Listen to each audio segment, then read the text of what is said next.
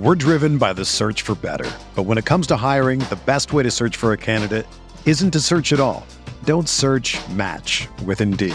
Indeed is your matching and hiring platform with over 350 million global monthly visitors, according to Indeed data, and a matching engine that helps you find quality candidates fast.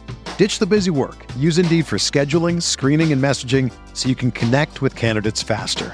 Leveraging over 140 million qualifications and preferences every day, Indeed's matching engine is constantly learning from your preferences, so the more you use Indeed, the better it gets. Join more than 3.5 million businesses worldwide that use Indeed to hire great talent fast. And listeners of this show will get a $75 sponsored job credit to get your jobs more visibility at Indeed.com/Blue Wire. Just go to Indeed.com/Blue Wire right now and support our show by saying that you heard about Indeed on this podcast. That's Indeed.com/Blue Wire. Terms and conditions apply. Need to hire? You need Indeed.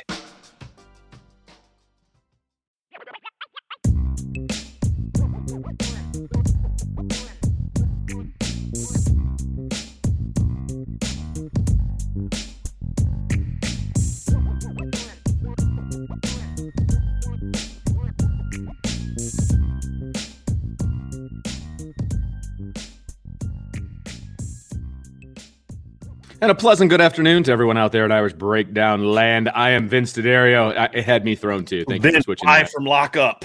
Yeah, live from lockup, babe. This is my 1 hour in the yard. I've decided to use it to talk some Notre Dame football. But this is our very first, because this is our first post-game week, right? So this is our very first upon further review show. And so what that means is Brian and I have had a chance to rewatch the game. Obviously, we had our opinions after the game from just a live look, right? But we've had a chance to kind of go back over the film, kind of with a coach's eye on things. And, for many plays, I literally watched the play 5 or 6 times and watched each lineman, or I watched the drop by the quarterback, or whatever the case may be, right? That's how coaches watch film. And it's why I hate watching games live, to be perfectly honest with you, because I miss so much. I'm so used to watching it on film. So, so this is our upon further review. And things that you thought you saw, like one thing, Vince, that I said during the game is, Kyle Hamilton had a big missed tackle on the 89-yard touchdown run. I was wrong on that. I went back and watched the film. Kyle was on the backside. That was DJ Brown that missed that play, right? So that's why we always want to have this follow-up show to sometimes we may see things differently. I may say, hey, guy played well, and then you watch film, like, hey, I don't really play that well. or vice versa. Yeah. And so that's what we're going to do. and now this is always going to be a more technical show, which means a lot of times it's going to be naturally more critical show, and critical simply from a critiquing standpoint, right? It's grades, it's some positives, some negatives. So just understand, if you're someone who's not familiar with us, this is going to be like we're in the coaching office with the players after the game. And that's always going to be more critical, because it's like, hey, this is good, but hey, we got to clean this up. Hey, this has to be corrected. So we'll try to balance it, but just understand there's going to be a natural not harshness, but more just a skeptical, critical eye being applied to the film. So just understand that's what the show is going to be about. And reason being is that's how we would talk to our players. Like, hey, here's what you need to work on. Here's what you didn't do right. And of course, as you're going through film with your players, like, hey, you did a really good job on this. And we'll have that. But there's an eye towards the critical, because you want to – guys know what they do right. You don't necessarily have to pat them on the back. You don't need to tell Kyle Hamilton, hey, by the way, good job on the 2 interceptions that no one else in the country can make. Exactly. Yeah, exactly. So that's what this is, and that's how we're going to approach it as coaches. And the best part about it, Vince, if I was sitting down in the film room with my players, the best thing I would say is, hey, fellas, there's a lot we got to clean up.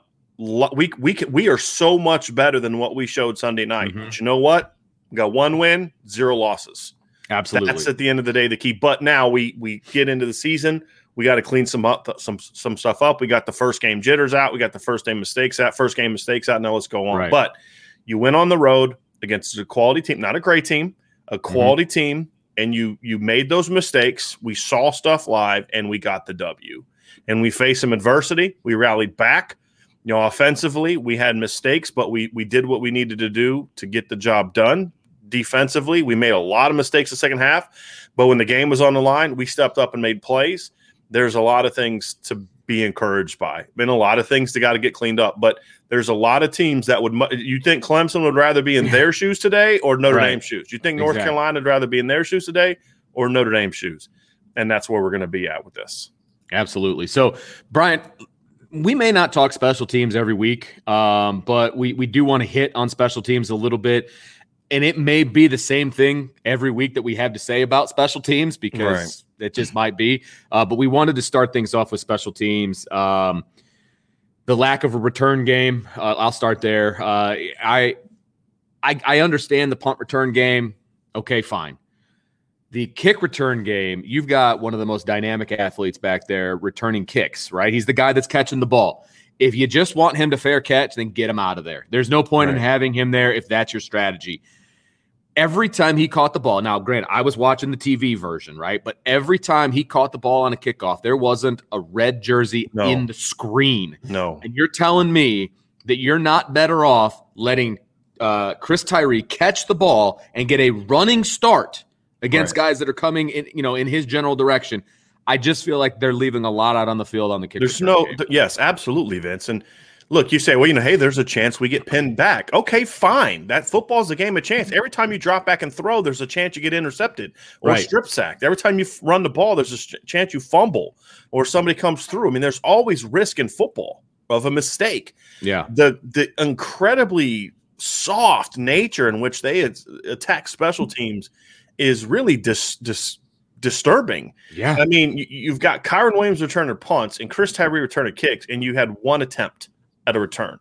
Now, the punts I got because Florida State did a good job where they were punting from of getting down there, getting high punts. Part of that's because Notre Dame didn't heat the guy up. Yeah, exactly. Again, if you're not going to set up a return, and they didn't set up a return, then freaking go after the punt. Right? I mean, it's one of those things that you just is and then two of the kick returns were just made me want to just scream in the press box. Like the first one was they kick it right down the middle of the field. Right, which is a huge no. Look, is the last thing you want a kicker to do, Vince. That's a no on freshman football. Oh my gosh! My kid is a kicker. People know this, right? And he kicks on the freshman football team. All the coaches tell him was like, man, I don't care how deep it is, but it's got to be towards the corner. Yes. It's got to be on the side, right? And whether they're pooching it or whether they're kicking it deep, it can't be in the middle. Yeah. And if it is, the other team's got to take advantage of that. Right. Oh Has my God. to. And you've got a guy that runs a 4.3 returning right down the middle of the field, and he's fair catching. Now, for those that have a question, the way that Chris Tyree was fair catching those, it was clear to me that he was being told fair catch it if it's in bounds. Because it was almost immediate. Yeah. Like he had his hand in the air. There was no thought. Yeah. And then the last one was you've got 40 seconds left in the game. Your odds, one timeout, because on the first play of the second half, you had to waste a timeout because you weren't set up correctly, which drives me nuts. First play out of halftime. Yeah. Now, I'm not going to be too hard on Tommy Rees because after that, the offensive game plan in the third quarter was phenomenal, right? Yeah. But you can't waste those kind of timeouts. Right. And it hurt you late in the game. So you knew it would. As soon as they took it, I was like, you got a 4-3-1 guy. It's like, hey, take a chance. Right. And if you get pinned, you get pinned. I mean, if you lose some seconds, you lose some seconds. But you give your kicker. I couldn't believe Florida State kicked it in bounds. I just said just kick it out of bounds. I mean, I just said kick it as far as you can. I'm not giving. I don't care if you kick it out of bounds in bounds. I'd rather do that than give Chris Tyree a chance to return a kick. Well, and their kid put a couple in the end zone. So I mean, their kid can put it in the end zone. That's what I would have said. Yeah, put it in the end zone. I was blown away, and then to have him fair catch it. Oh, so we're going to go 75 yards and 40 seconds. Not 75 yards. I mean, you get in field goal range, so you've got to go at least 45 yards and 40 seconds. 35, yeah. Right? So that's what 15 plus 25. That's 40 yards. You have to go at least 40 yards. At least 40 yards. Yeah. At least 40, because that's a 52-yard field goal at that point. Which is in his range. I mean, but yes, harder. You don't want the minimum, right?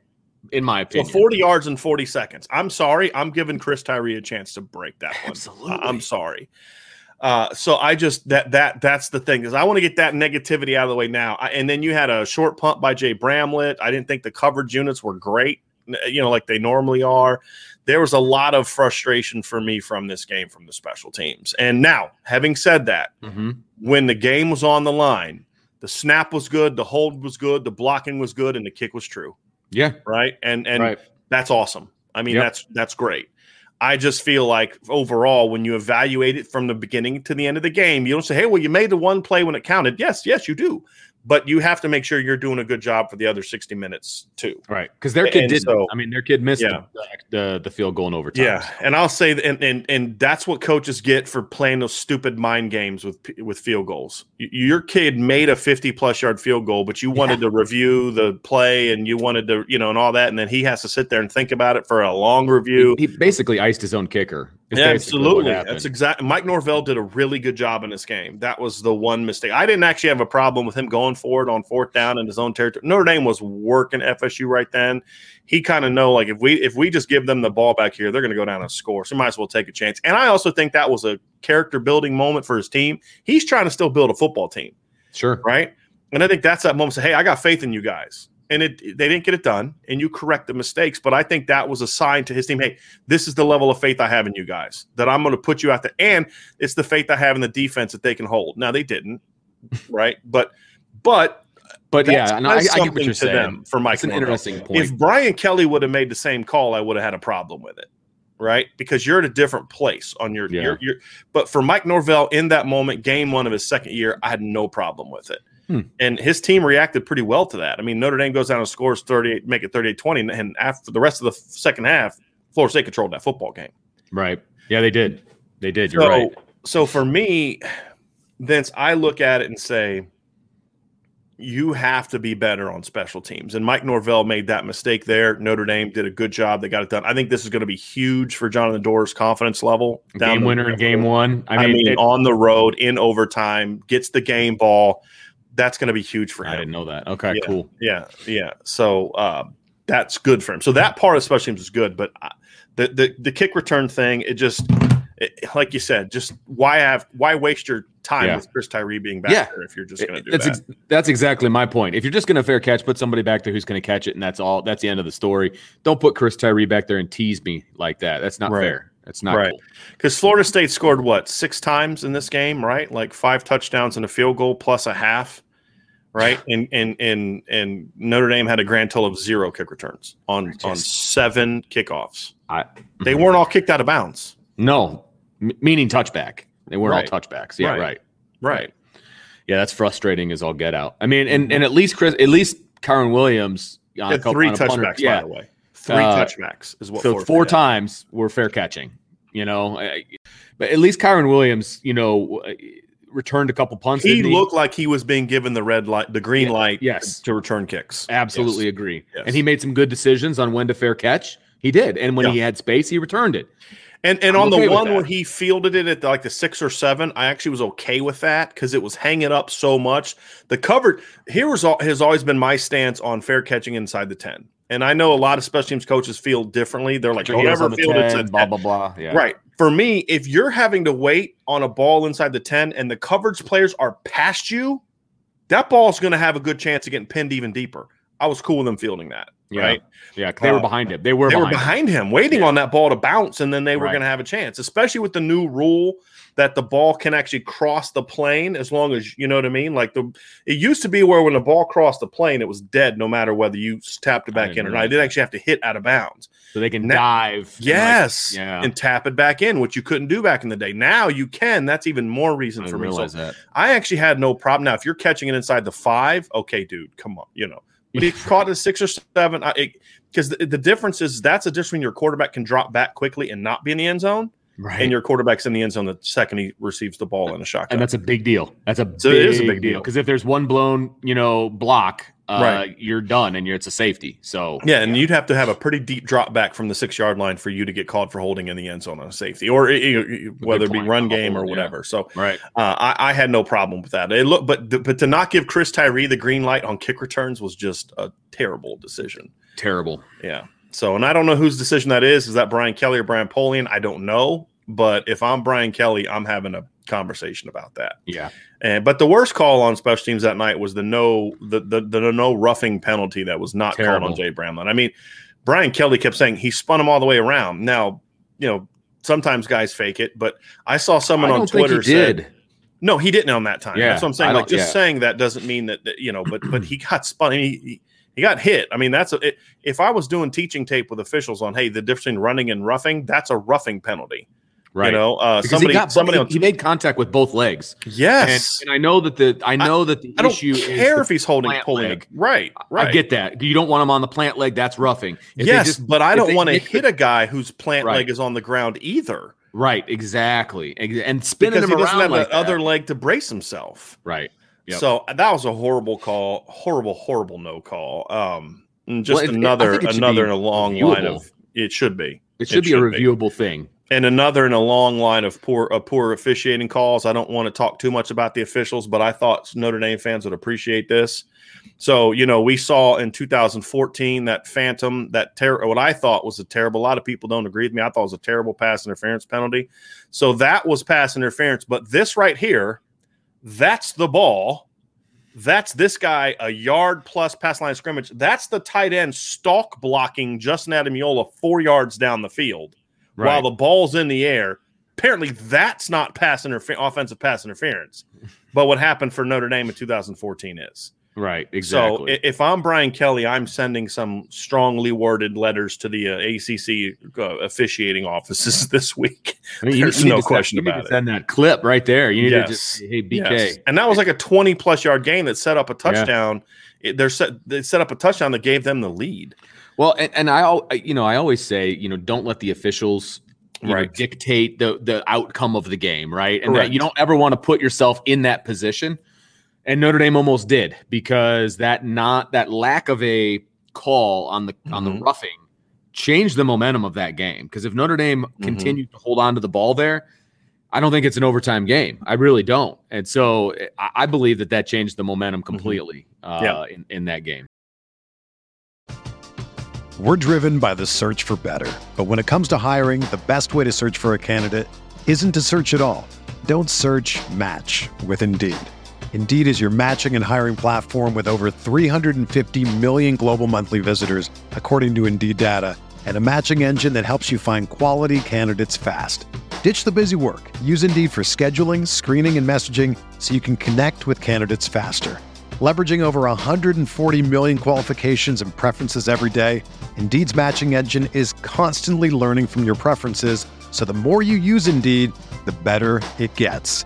Join more than 3.5 million businesses worldwide that use Indeed to hire great talent fast. And listeners of this show will get a $75 sponsored job credit to get your jobs more visibility at Indeed.com/Blue Wire. Just go to Indeed.com/Blue Wire right now and support our show by saying that you heard about Indeed on this podcast. That's Indeed.com/Blue Wire. Terms and conditions apply. Need to hire? You need Indeed. Yeah, so let's dive into some offense and defense, Vince. We're going to start with the offense. We're going to spend more time on the defense today, but I did want to get a little bit in the offense in. As I went back and watched the game, really looked through the play calling from Tommy Rees, I was as impressed by it on the review as I was live. Again, I'll say again, I hated the 3rd and 5 call. I got why he did it. I didn't like it. But other than that, I liked what he did. I liked how aggressive they were on momentum when there was needs for momentum changes back in their favor. So like after Florida State scored to take a 14-7 lead, Notre Dame went right on the attack and obviously executed well until that 3rd and 5 call, which then set up the goal, got the ball back, went down and scored again on that next drive. When Florida State took the 24-20 lead, Tommy Rees on the first play of the next series went deep to Kevin Austin, which I liked. I thought they were aggressive. They took 7 shots. The 8 shots technically, but I don't count the Hail Mary shots. No, I wouldn't count that. Of at least 20 yards down the field. They had another 4 shots that went at least 15. Part of the reason a couple of those didn't go 20 is because of how quickly Jack Cohn got the ball out. So that corner out to Michael Mayer went just under 20 because he got the ball out so quickly. And he threw it with a little bit more of on a line, because again, that's what you do. If the guy's open and you get it out there as quickly as possible, you don't lead him down the field. Oh, you're talking about the touchdown pass? The touchdown pass, yeah. When he was the blown coverage, his eyes must have been like, wow, yeah, this is going to be easy, right? Yeah. So I thought that was, there was a lot of aggressiveness. Paul Olmstead with the super chat. Paul, thank you, Paul, very, very much for that. So, Paul Olmstead, the super chat kicking things off on that. So Tom, again, back to Tom Rees. The other thing too is they didn't abandon the running game. Your two tailbacks still carried the ball 25 times in a game where you were getting no movement. They did a good job of, okay, if our running backs aren't getting the ball or aren't making plays in the run game, they had 10 catches. Mm-hmm. So your two running backs is what your position you're kind of building yourself around. They had 35 touches, right? That's kind of where you want to be. Kyron Williams had 24 touches. Chris Tyree had 11 touches. Again, that's kind of where you want to be, especially in a game where you're just not getting any movement in the run game. So I like the play calling. I thought third down was good for the most part. I thought some of their third down concepts early weren't great against what Florida State was doing. But overall, I thought that the play calling, in my opinion, was good. What's up, Vince? You had one point I want to make about the play calling is it's very clear that Tommy Rees knows his team, in my opinion, because going forward in a deep way on third and short and second and short, fourth and short for on that touchdown pass. He knows this isn't last year's team, right? Last year's team's lining it up, punching you in the mouth, getting those 2 yards or whatever, right? He knows where the strengths are of this team, and I appreciate that, right? He's not trying to fit, the square peg in a round hole situation, right? He knows what his strengths are, and he's calling plays in that manner, and I appreciate that from a young coordinator. Yeah. Knowing your team. I mean, that's huge. That's huge to me. And then eventually teams are going to be like, well, it's 3rd and 2.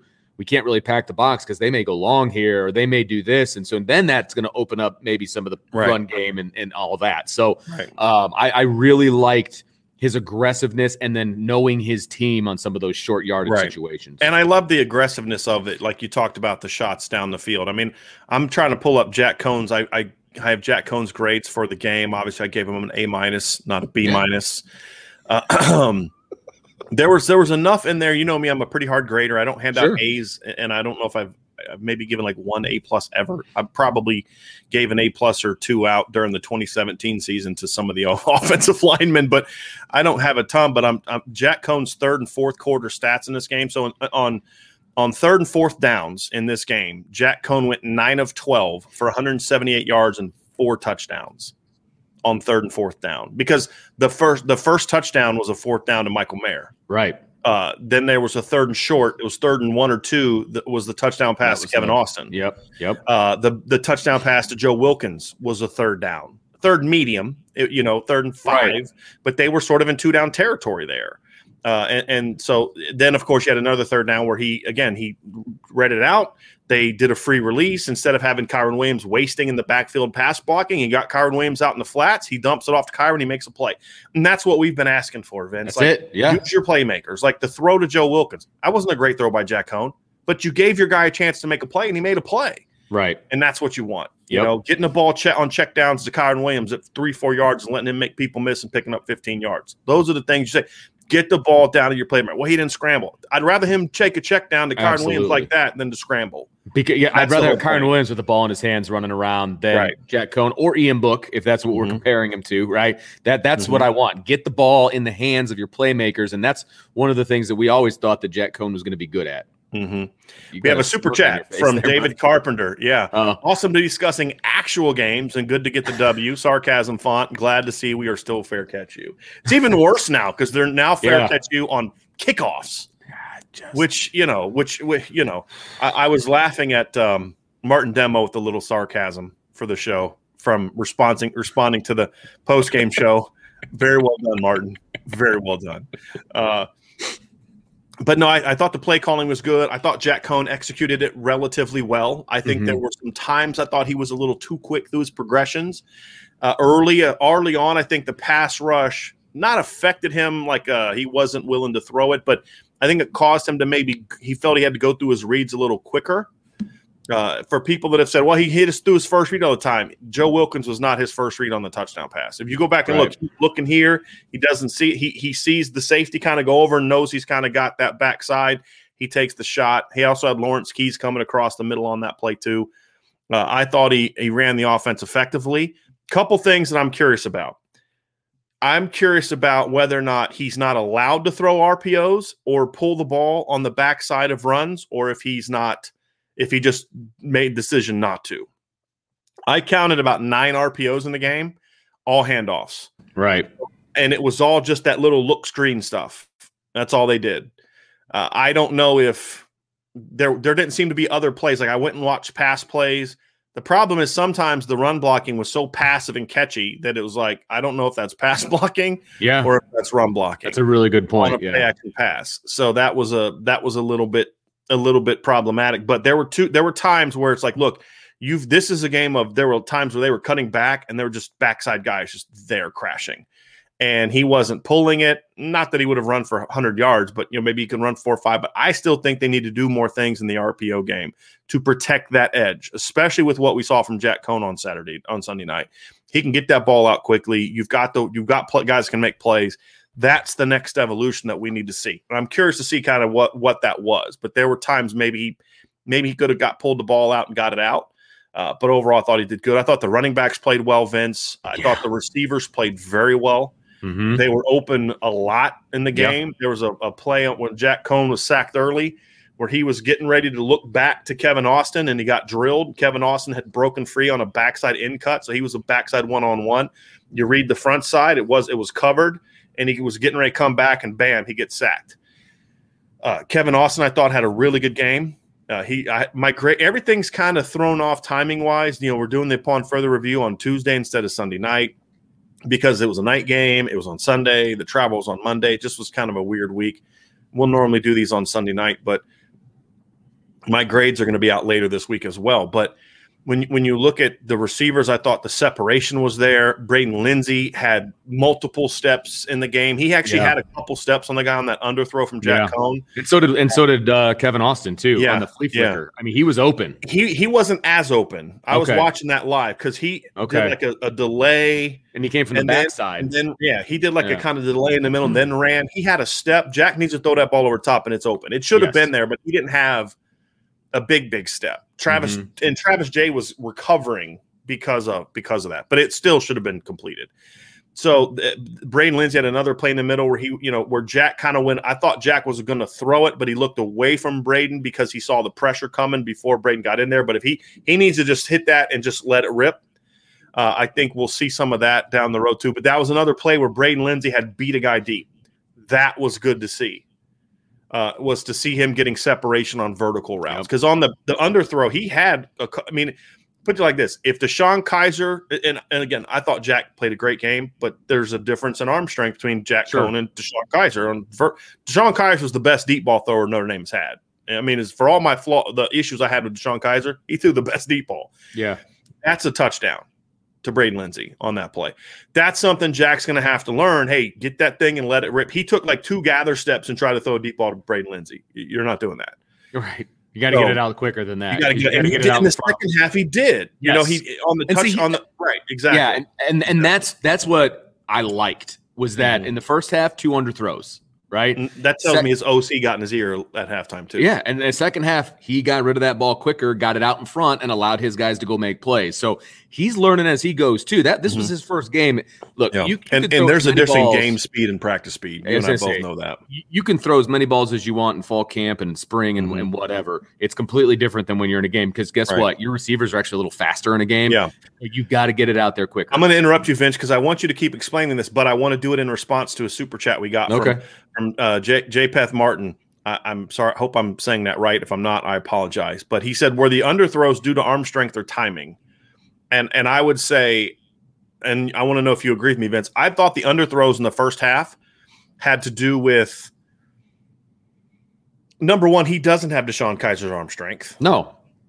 But the other two is I thought he tried to get air on it. Or touch on it instead of just launching it. He was trying to arc it. He was trying to throw to Braden Lindsey the same way he made the throw to Kevin Austin, right? Touch air outside. When you've got and this is the thing, there's 2 types of deep balls. There's deep balls that are the quick hit it and go, which is that dropping it on the outside. Then there's a deep ball where you're getting deep and you're trying to throw it over the top of the defense. J-Feth. Okay, thank you for clearing that up. It's J-Feth. So So that one particular required more of the deep ball to Joseph Wilkins required more, put it on the back shoulder, which he did. He just needs to get it out about 4 inches more outside. Yeah, right. That throw to Braden requires you to throw it out and let him run underneath it. Exactly. So he was trying to place it on Braden, but Braden's too fast for that. You got to launch and let go. Now, the arm strength thing. So I have seen clips from practice where he has made that exact throw to Braden Lindsey and let him. So I've seen it. I think it was more of a getting used to Braden's game speed, as you know, is different. Yep. And the other part was he did a double gather. That was the other thing. He did a double gather on that play. You can't do that. You have Which to means it's timing. Yeah. So it's also a timing thing. So I think he's got the arm strength to make that throw better. He's not a guy that can make that throw with a double hitch and then go. He doesn't have that kind of arm. He's got to he's got to hit it and let it go. And it requires a different type of deep throw. He's capable of it. I've seen him do it at Wisconsin. I've seen him throw the ball further than that at Wisconsin. I've seen him throw the ball further than that in practice. He needs to be able to let it go. So I think it was a mistake more than it was an inability to do something. But he doesn't, like I said, he does not have DeShone Kizer's arm strength. He doesn't have Everett Golson's arm strength. He's going to have to let that thing go. I don't think he can throw the ball as far as Ian Book could. This is the thing we always talk about with Ian Book. Right. It was never a lack of ability to throw the ball for Ian Book. It was a lack of willingness to throw the deep ball. Jack has the willingness. Now he's got to understand we saw that types of it. Right. We saw that. Through 7 deep balls, not kind of Hail Mary. Through 7 balls at least 20 yards. And 11, I counted 11 that went at least 15 yards. Yeah, exactly. Not counting the Hail Mary. Right, yeah. So a third of his passes basically were – a third of his non-screen passes were deep balls. Deep balls at least that went 15 yards down the field. And that's the thing. It's like if I was answering this question, I would have said it's more about timing, but I think he fixed the timing in the second half, right? Because he had to get used to his guys and game speed, et cetera. And you're right. I think Tommy got in his ear a little bit and said, hey, those guys are there. They're there. You just got to get it up to them, right? Yeah. So I think it's just more timing and getting used to his guys. It's going to get better, which is scary, but it's going to get better. Yep. And I thought, again, overall, I thought the receivers did really well. They were getting separation. Blocked okay, blocked okay, not great. And they have a willingness to block downfield. Right. We saw that a few different times. So, I mean, I'm okay with that. And there's a question from Bruce Scher I want to ask to kind of get into it. It says, I couldn't watch the game live or in replay. Was Avery Davis not in the passing plan? He was. One thing Florida State was doing is Florida State was crowding they were crowding the line, right? And they were crowding the middle. And so they were basically trying to stretch all the runs outside for Notre Dame, which they did. And they wanted to run inside out, right? And use the sideline to their advantage. Well, that also took away a lot of the over the middle pass game stuff. Right. The seam and all that stuff that we There were also times that you could tell Jack wanted to look for the slots, but the pressure came and he couldn't. He had to check it down. And so Florida State basically said, we're going to dare you to beat us throwing the ball down the field. That was their game plan. Right. And Notre Dame said, okay. And Brian, correct me if I'm wrong here, because you've been a passing game coordinator at the college level. So to me, in my experience, rare is it that the slot receiver is your number one target. It's like your first read. It depends on the it depends on the route concept, but I mean, Michael Mayer, a lot of times that he was catching the ball was doing it as a slot guy, and he was part of – the thing people have to understand is you don't often have a primary read, meaning you're going to throw to the Z or the X. It's your primary read is reading the flat defender. Right. He's your primary read, and then that will determine whether you're going to throw the hitch or the smash or the corner on, for example, right? Right. And so it's not necessarily a primary read as this – you right there. Now, when you're playing man – a lot of times you'll read 1, 2, 3, 4 if it's man. Right. But a lot of time and so that also depends too. So like if you're running double slants, your read's going to be inside out. If you're running, hitches, it's going to be inside out. If you're going to be running out breaking routes, it's outside in. You're going to read the go first and then the throw the out second, right?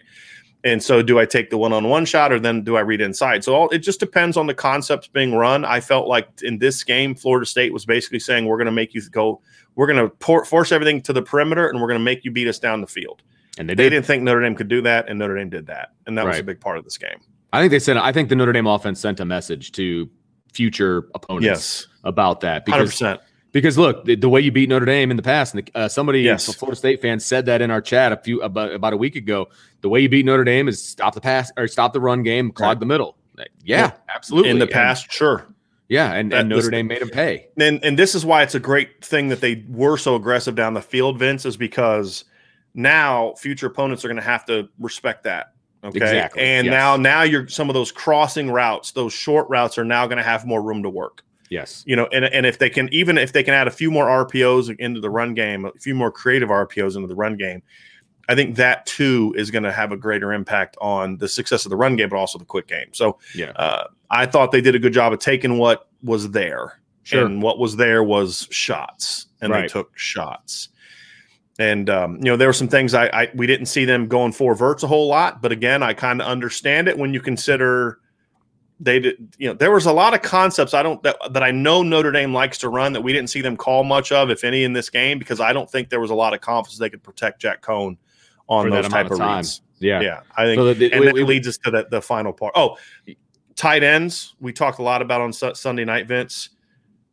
Can't drop those balls. Tight end blocking is going to have to get a lot better. I thought George Takis had a good job blocking. Michael Mayer was pretty below average as a blocker in this game. Almost looked like he didn't want his angles are bad. Contact and angles, and he was over his skis an awful lot from what I noticed, and that's disappointing. Really poor run blocking performance from the tight end. Because Michael Mayer's a big dude, big, strong. He was a better blocker in games last year than what he was against Florida State. Now again, one game. Right. One game.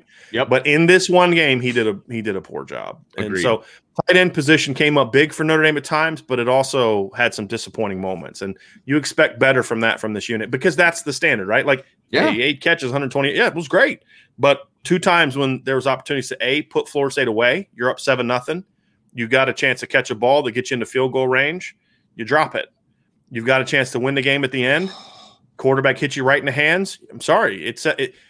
You got to catch that. If you're an All-American, because the 8 for 120 doesn't matter if you don't make that play when it matters. Like, that was my thing about Will Fuller. Like, Will Fuller would drop balls. He never dropped a ball when the game was on the line, ever. Yeah. And that's what Michael Mayer's got. Sophomore, game 1. Right. We're just talking about this game. He's going to have a We're great not throwing year. him under the bus. It's just the fact that he's got to. I just can't believe Florida State still thought it was a good idea to play him one-on-one. All game. I just woo. Yeah. Now they were playing some inside-out stuff with linebackers on the quick stuff, but if he ever ran an out-breaking route, it was you got that guy. It was it. John A1. Perfect segue. Tuesday Irish Breakdown. BK said the pass pro was good. Thoughts? I don't know what Brian Kelly's talking about. Yeah, the pass pro for me, and I'll just lead this off, Brian. The pass pro for me, look, good pass pro, yes, you are giving ground a little bit, right? And you're trying to form that beautiful pocket for the quarterback to be able to step up in, et cetera, right? That pocket lasted milliseconds most of the time because the interior was getting pushed back so severely that there was no pocket. Now, there were a couple plays where Jack Cohn did have a pocket, and he made Florida State pay when he had a pocket. But more often than not, it was at the third down, and you asked me who gave up the pressure. It was early on in the game. It was the one that was thrown out, and it was short. It went to the feet of the receiver. Right. It's because he got run into by the guard because the guard got pushed back so far that he ran into the quarterback. Right. Mm-hmm. That happened more often than it didn't happen, and that was the biggest problem that I saw. The interior got manhandled in a rush situation. I mean, it was. It was not good. It was not good. And then that just parlayed into the run game where there was just catching, and they were not establishing the line of scrimmage beyond the original line. They were stalemate at best. Right. And the thing is, like, there was technical problems I saw. Like, at right tackle, there were times where Josh Lugg was getting so deep into his pass pro, it almost looked like he was backpedaling, and that allowed them to just kind of push him back. That I thought was a technical problem that you say, well, that's not what Josh Lugg did 2 years ago when he started at right tackle. They were giving up way too much ground there. I thought that was problematic. I thought there was a lot of miscommunications, which those are the things, like the first pressure of the game, Josh Lugg's outside and Caden Madden steps inside thinking that he's going to have help from Josh Lugg. I don't know why he thought that, because Josh Lugg had a guy on his outside and the guy just runs through. That's the kind of stuff I'm okay with. And I'm not okay with it, meaning as a coach, I'm going to be ticked. But like that's the kind of thing you expect from a line that has 4 new starters in it, right? Right. Like, I can live with that. You can correct, hey, look, you got to know this. You got to have some awareness, and those aren't the mistakes that Kane Madden made very often at Marshall. So, again, I'm going to chalk that up to first game, new players, new system. That stuff's going to get cleaned up pretty quickly. Michael Carmody just turning a guy loose on the outside because he's stepping down inside. I'm going to chalk that up to first game mistake, right? But the problem was, I thought the tackles other than the mistakes were okay. Mm-hmm. I thought Blake Fisher did his job, wasn't overly impressive in doing it, but wasn't bad. Michael Carmody, outside of the one mistake, wasn't overly impressive doing his job, but he wasn't bad. The guards were bad in this game. I mean, Pro Football Focus has, which their grades are hilarious. That Jack Cohn is the 46th best quarterback in the country on Saturday. Are you kidding me? No, I'm not. Oh. But they had Kane Madden giving up 4 pressures. I had him giving up 4 pressures as well. I had them giving up more pressures than Pro Football Focus did as a whole. But I thought that when you look at this, there was also times where they were just getting pushed back, where that's not a pressure. But as a quarterback, it gets you a little bit like, okay, if I throw this, am I going to hit this guy in the helmet? Right, because they're in your lap. I mean, that's a problem. Right. So there was too much of that.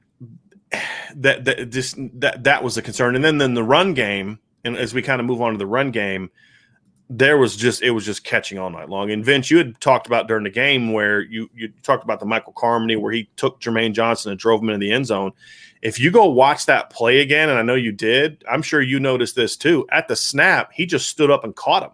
Yeah. But Michael's so strong that he then drove him into the end zone. Take it over. But he just stood up and caught him. And see that's the goal line. That's elementary technique stuff that we teach 14-year-olds in high school. Like, fire out. The one guy that did a good job firing out the run game was Kane Madden. That's his thing. Right. But that's his thing, right? That's why technique was sloppy, but he came off hard. Yeah. And on that touchdown drive, he came off and drilled a guy, and the ball didn't go behind him, but that's not on him. Right. But he came off, and he had some nice short yardage pushes. The rest of the line, a lot of catching. A lot of catching in the run game. I mean, there was blown assignments, on the jet sweep to Chris Tyree. I mean, Jermaine Johnson just doesn't get touched. To the call side, just doesn't get touched. I don't know who was supposed to block him. I don't know if it was a tight end thing, O-line thing. There was a play where they're running inside zone, or they're running a sweep play, and Josh Lugg, I think it was a sweep. No, it was a zone play because it was supposed to go inside. Josh Lugg just turns inside and just catches the guy 2 yards down behind the line of scrimmage. I mean, Vince, I stopped the tape so many times where they were engaged with the defensive lineman from Florida State on the Notre Dame side of the ball. Correct. Back. That's why I say the best they did was a stalemate. Right. And that's not okay. For the most part. There was a couple snaps here and there, but I mean, your longest run of the game was on a draw on second and long. When you're supposed to let them come. Right. Exactly. Exactly. Kind of the point. So that was what we said all summer was, look, I can live with the mistakes of the opener. It's going to happen. And we saw those, right? Those got to get cleaned up. But you kind of, you expect that in game one with a bunch of new dudes playing together. The concern was always going to be, are they going to get back to catching, or are they going to be physical? Now, I'm not saying this is how they're going to be for the rest of the year, because they were the same way early in 2018. That's true. 2018 against Michigan, a lot of catching. They were tough, but they were catching. And then they weren't good in the next week against Ball State, or was it Vanderbilt in week 2 or Ball State in week 2? They weren't good against Ball State. That's all. Right. and then Vanderbilt, I think they had Ball State in week 2. I always get those two games backwards. Yeah, they had Ball State in week 2, and the offensive line was terrible. They got a little better against Vanderbilt. If you remember, Tony Jones had a good day that day. They ran for 200 yards that game. Then against Wake Forest, the offensive line was really good, and they were pushing Wake Forest around. Had 200, over 200 yards against Vandy, 200 yards against Wake Forest, 200 yards against Stanford. By game 5 against Stanford, they were blowing Stanford up. Right. So they progressed. Now, they regressed after that, but that was because bars went down. Sure. And he was your best lineman by far at that point in time in the season. So it was understandable. So we need to, and that was with Jeff Quinn, right? That was first year Jeff Quinn. So we're going to need to see that move forward, because there's two reasons why we could have seen catching in the opener. Number one is he's not teaching them to fire off the ball. That could be it. Number two is because there's so much thinking going on in game one, guys working together, they're not as aggressive. Sure. That's what happened in 2018 in the first two games. A lot of thinking, a lot of mistakes. As they started to clean that up later in the year, game 3, game 4, game 5, they got a lot better. So I'm going to have my eye on that, right? Because, again, it is the opener. The more you think, the less physical you're going to be. We've said that. We've said that a million times. So that's something I'm going to be looking for here, Vince. Absolutely. I want to get to the defense because I know you're on a bit of a time. We're kind of getting down when you got to bail. So let's talk, Vince, about the defense. Just overall, big picture. What are your thoughts coming out of watching it again from the defense? Well, it's really a tale of two halves. And I want to put to bed we talked about this on what Sunday morning. What is it? Monday morning. Still Sunday night, right? Yeah, we talked about this a little bit. Everybody has their knickers in a bunch about the three front, in the second half, et cetera, et cetera, et cetera. The first possession of the game, Notre Dame was in a three front. And they lived in the backfield, and they did a great job against Florida State's offense, right? They were getting pressure. They were making the quarterback run around like a crazy person. He didn't know, which end was up, and they were in a three front, right? So it's not the front that was the problem, okay? And let me back up again. The first half, I thought Notre Dame was aggressive. I thought they did pretty well. Yes, there were some tackling issues at times, but they did a great job of getting pressure in the backfield and not allowing Florida State to do what they wanted to do. It was great. Second half, obviously, was a different story. I think you can blame some of it on fatigue. I think you can blame some of it on the rotation that they had, but the tackling wasn't good and the contain wasn't good. Those were the two issues that I had in the second half, tackling and contain. And I both of those things are very, very correctable. I don't really have a huge issue with it. It's amazing the vitriol that Coach Freeman is taking, the complete opposite of what it was. Well, that was to be expected by you and I. I mean, a week ago, he's the next head coach of Notre Dame. Right now, he's Brian Van Gorder. That's just the nature of fans, and I love that passion because that's why there's 400 people on our stream right now, and I love y'all for that. So let's talk. I'm going to disagree with you a little bit, Vince. Okay, because if you go look. The difference that I have is I don't have a problem with the three-man front. I like that for flexibility. They had some really weird alignments on that first drive that Florida State wasn't prepared for. I like the mix-up. I'm okay at times using Isaiah Foskey off the ball. I'm okay with that. The issue that I had is after they went up 38-20, which came after a drive where they stopped Florida State. They were up 31-20. They came out, forced a 3-and-out. Florida State actually goes for it on fourth down, so it's a 4-and-out. Notre Dame was in a four-man front that whole time. After that, they went almost exclusively to three-man fronts. There was no variation. The problem I have. Agreed. Yes. And it was very much you went away from what worked. So as I'm watching, going through watching these drives and I'm making notes, I'm not seeing the pressures as much. And people say, you went to they didn't go to prevent. They just weren't as aggressive. Mm-hmm. And he went away from who he is. I'm a believer that when it's 38-20, they got to pass now. Pin your freaking ears back and go at them. Mm-hmm. That's the mistake I think Coach Freeman made. It wasn't necessarily going to 3-4. It was, hey, let's attack. Let's pin our ears back and attack. Let's get this ball back to our offense right now, and let's put this baby away.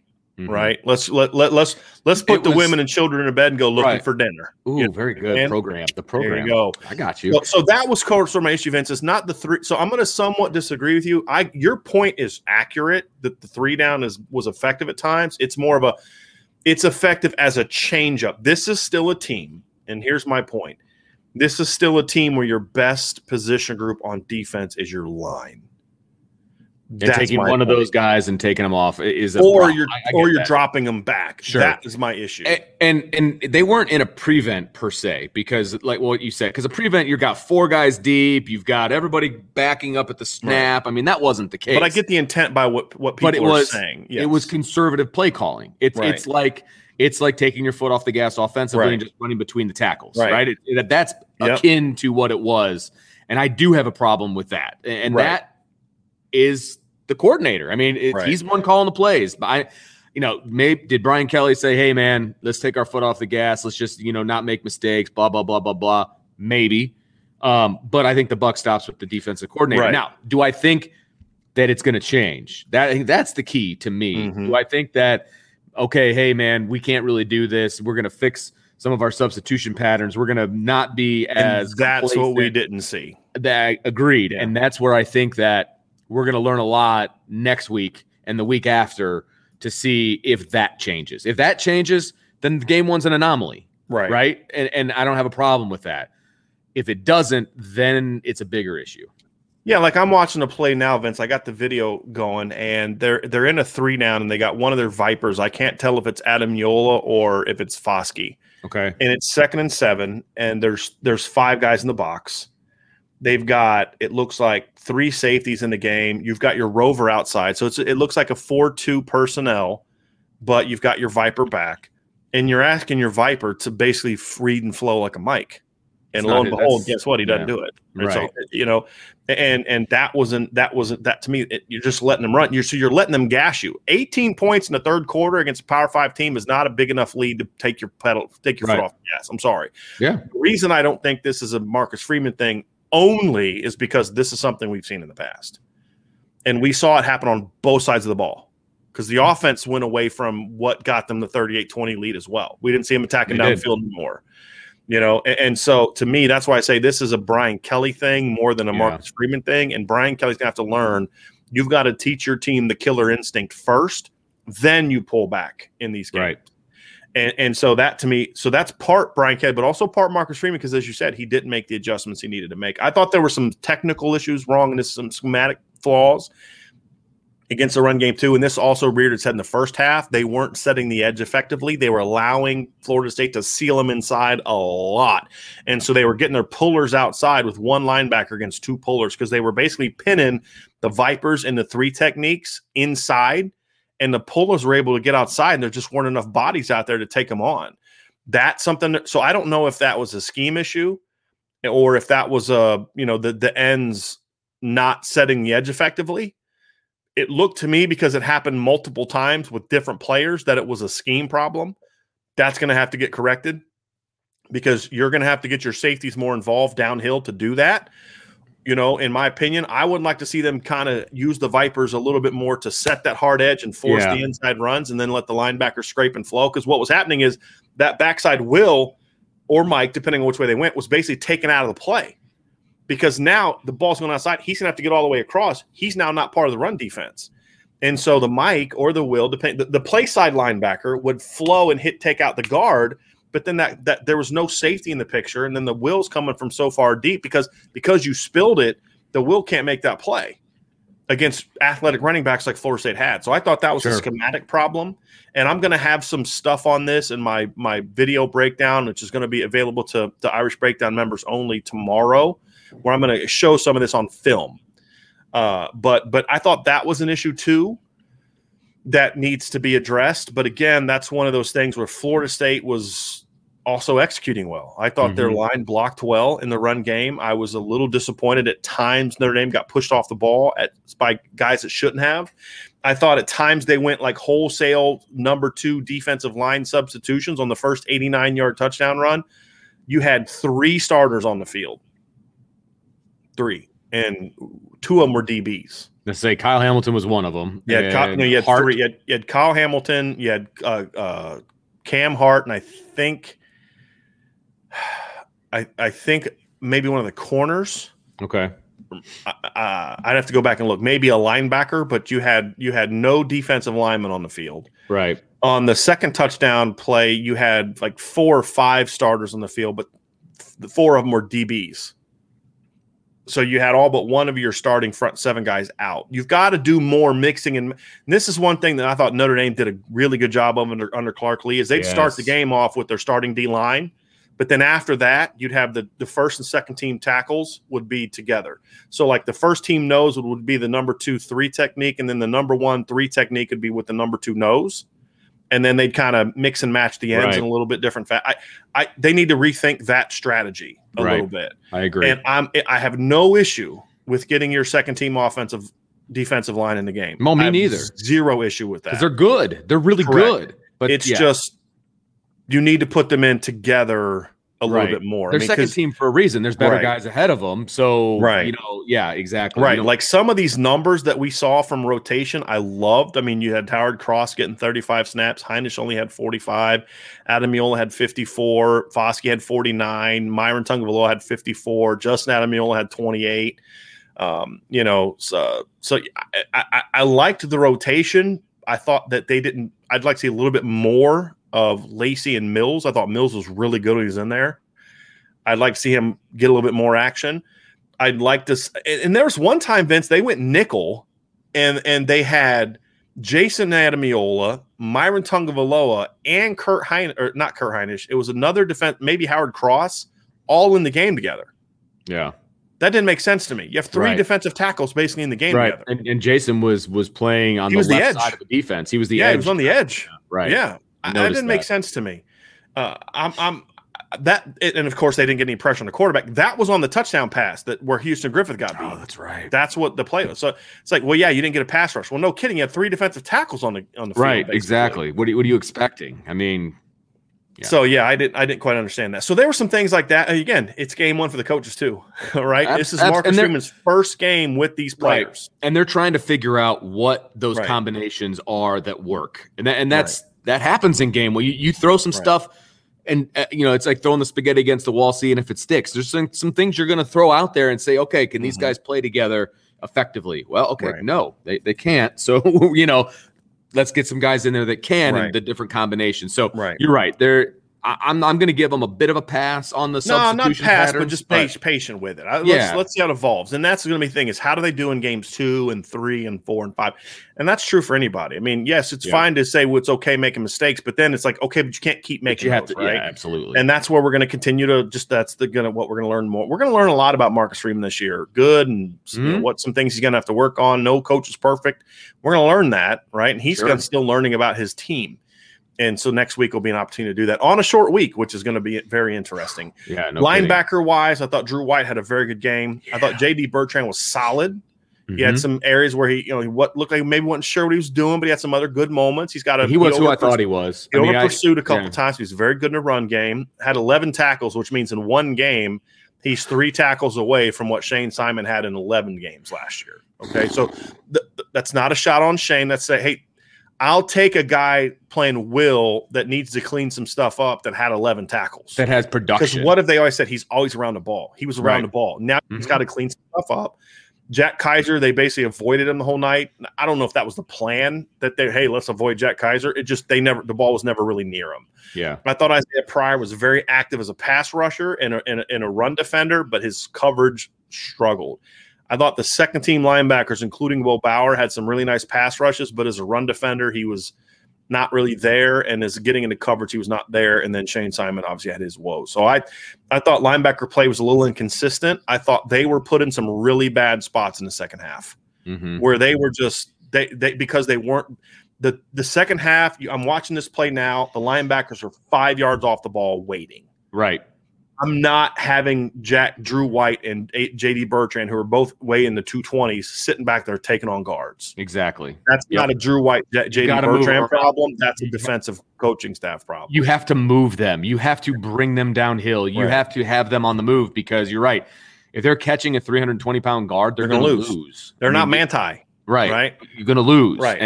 And I don't like them being that far off the line of scrimmage either. So that was almost like a prevent situation. They were that far back. That's where I think people think because it wasn't a prevent. It's just you lost your aggressiveness. Yeah. And so this is in the third quarter. It wasn't like they went up 38-20 with like 8 minutes in the fourth quarter. That I would have understood what they did if it was later in the game. Because make Florida State go on a drive. I'm okay with that, right, Vince? I mean, make Florida State put a longer drive together. I mean, the score, the drive where Florida State went and made it 38-28, it was 15 plays, 75 yards, took almost 6 minutes off the clock. You do that in the fourth quarter, game over. They did this in the third quarter because Florida State, you know what I mean? Like Florida State scored with 13:42 left in the fourth quarter. I'm watching that same drive now, and there's 3:37 left in the third quarter on that drive. right? You do that a series later, and it's okay, cool. Because now it's 38-20 in the fourth quarter. There's not enough possessions, enough time to do that. That's where I'm at with this, with the defenses. I just felt like the timing of it was a mistake.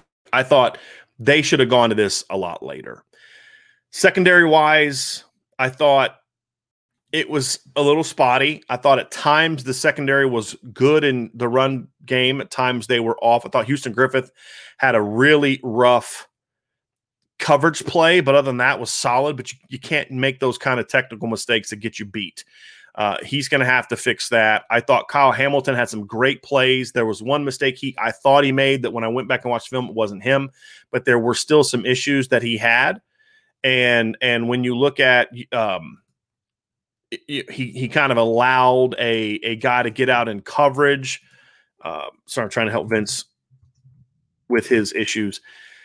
There were times when I thought that he just got a little too aggressive. He got beat on a corner route. So there's some things even that great All-American has to clean up, which is it's going to happen. It's first game type of stuff. I thought Cam Hart played pretty well in his first game, got a little winded in the fourth quarter.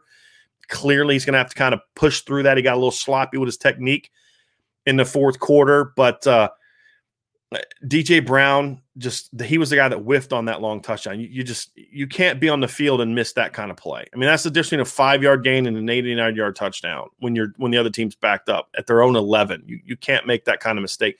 You can do that against Florida State and still win the game. You do that against a team that's better, and you're going to lose. And that's the thing that we have to look at and say, hey, look, that's the stuff you're going to have to clean up.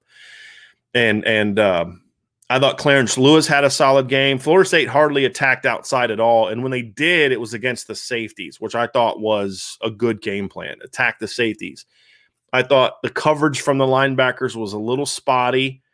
I thought that the run defense from the safety position was mostly good, but when they made mistakes, they were big mistakes. So those are some of my thoughts from the Notre Dame defense. Again, at times they were brilliant. And I think in the second half, when they were in 4-down fronts, they were more effective. So I think the 3-down needs to be a thing where it is a wrinkle. It is a change up. It is something that gets the offense on their heels with what are they showing. At times they had 2 rovers on the field together. I'm okay with all that. The problem, however, is that when it became your base and then you backed off your pressures. Again, so I would argue that, yes, I didn't like the 3-down front late simply because you didn't always have your best players on the field. And then when you did have Foskey back, you weren't turning them loose. Guy had 2 sacks in the first half and you just had him sitting back. I'm a believer that you pin people and you go after them. And we didn't see that from them. So end of the day, there were some schematic issues that need to be addressed, and there was a lot of technical mistakes. The tackling, to me especially, the second half was due to, I think, guys being tired. I think that was part of it. And they didn't push through the fatigue like they need to. And that's something that they're going to have to learn. And I also thought part of it was just not taking great angles to the ball. Sometimes, they were a little out of control getting to the ball, which allowed the Florida State guys to make a miss. And I thought they were allowing themselves to get sealed inside a little too soon, whether that was too easily or whether that was the players or whether that was a scheme remains to be seen. But at the end of the day, they did what they needed to do. I mean, you go to the fourth quarter and you step up and Florida State's got a chance to win the game, and you did what you needed to do to get the stop. And I thought it was interesting that Florida State took the ball first, which it made sense that they took the ball first. Actually, I might have been mistaken on that. I thought that they chose to take the ball, but I could be wrong on that. But, they got the ball. Defense had a chance to come up with a stop, and that's what they did. They made the stop. And so you say what you want about it, that tells me something about this defense. When you can struggle the way that they did, that, and then come out that second half or that overtime, and have a chance to make a play, that to me, that, like I said, that showed me something. So I liked where they're at. And again, part of the situation is Florida State tried to go at Notre Dame with the run game. They were in their 4-down looks. They were more aggressive. On the second down run, I'm watching now, they brought a corner fire, expecting run. Linebackers were back to being downhill, back to making plays. And that's what this team can do, is let this team run, use their speed to your advantage. And I think that's the key for the Notre Dame defense.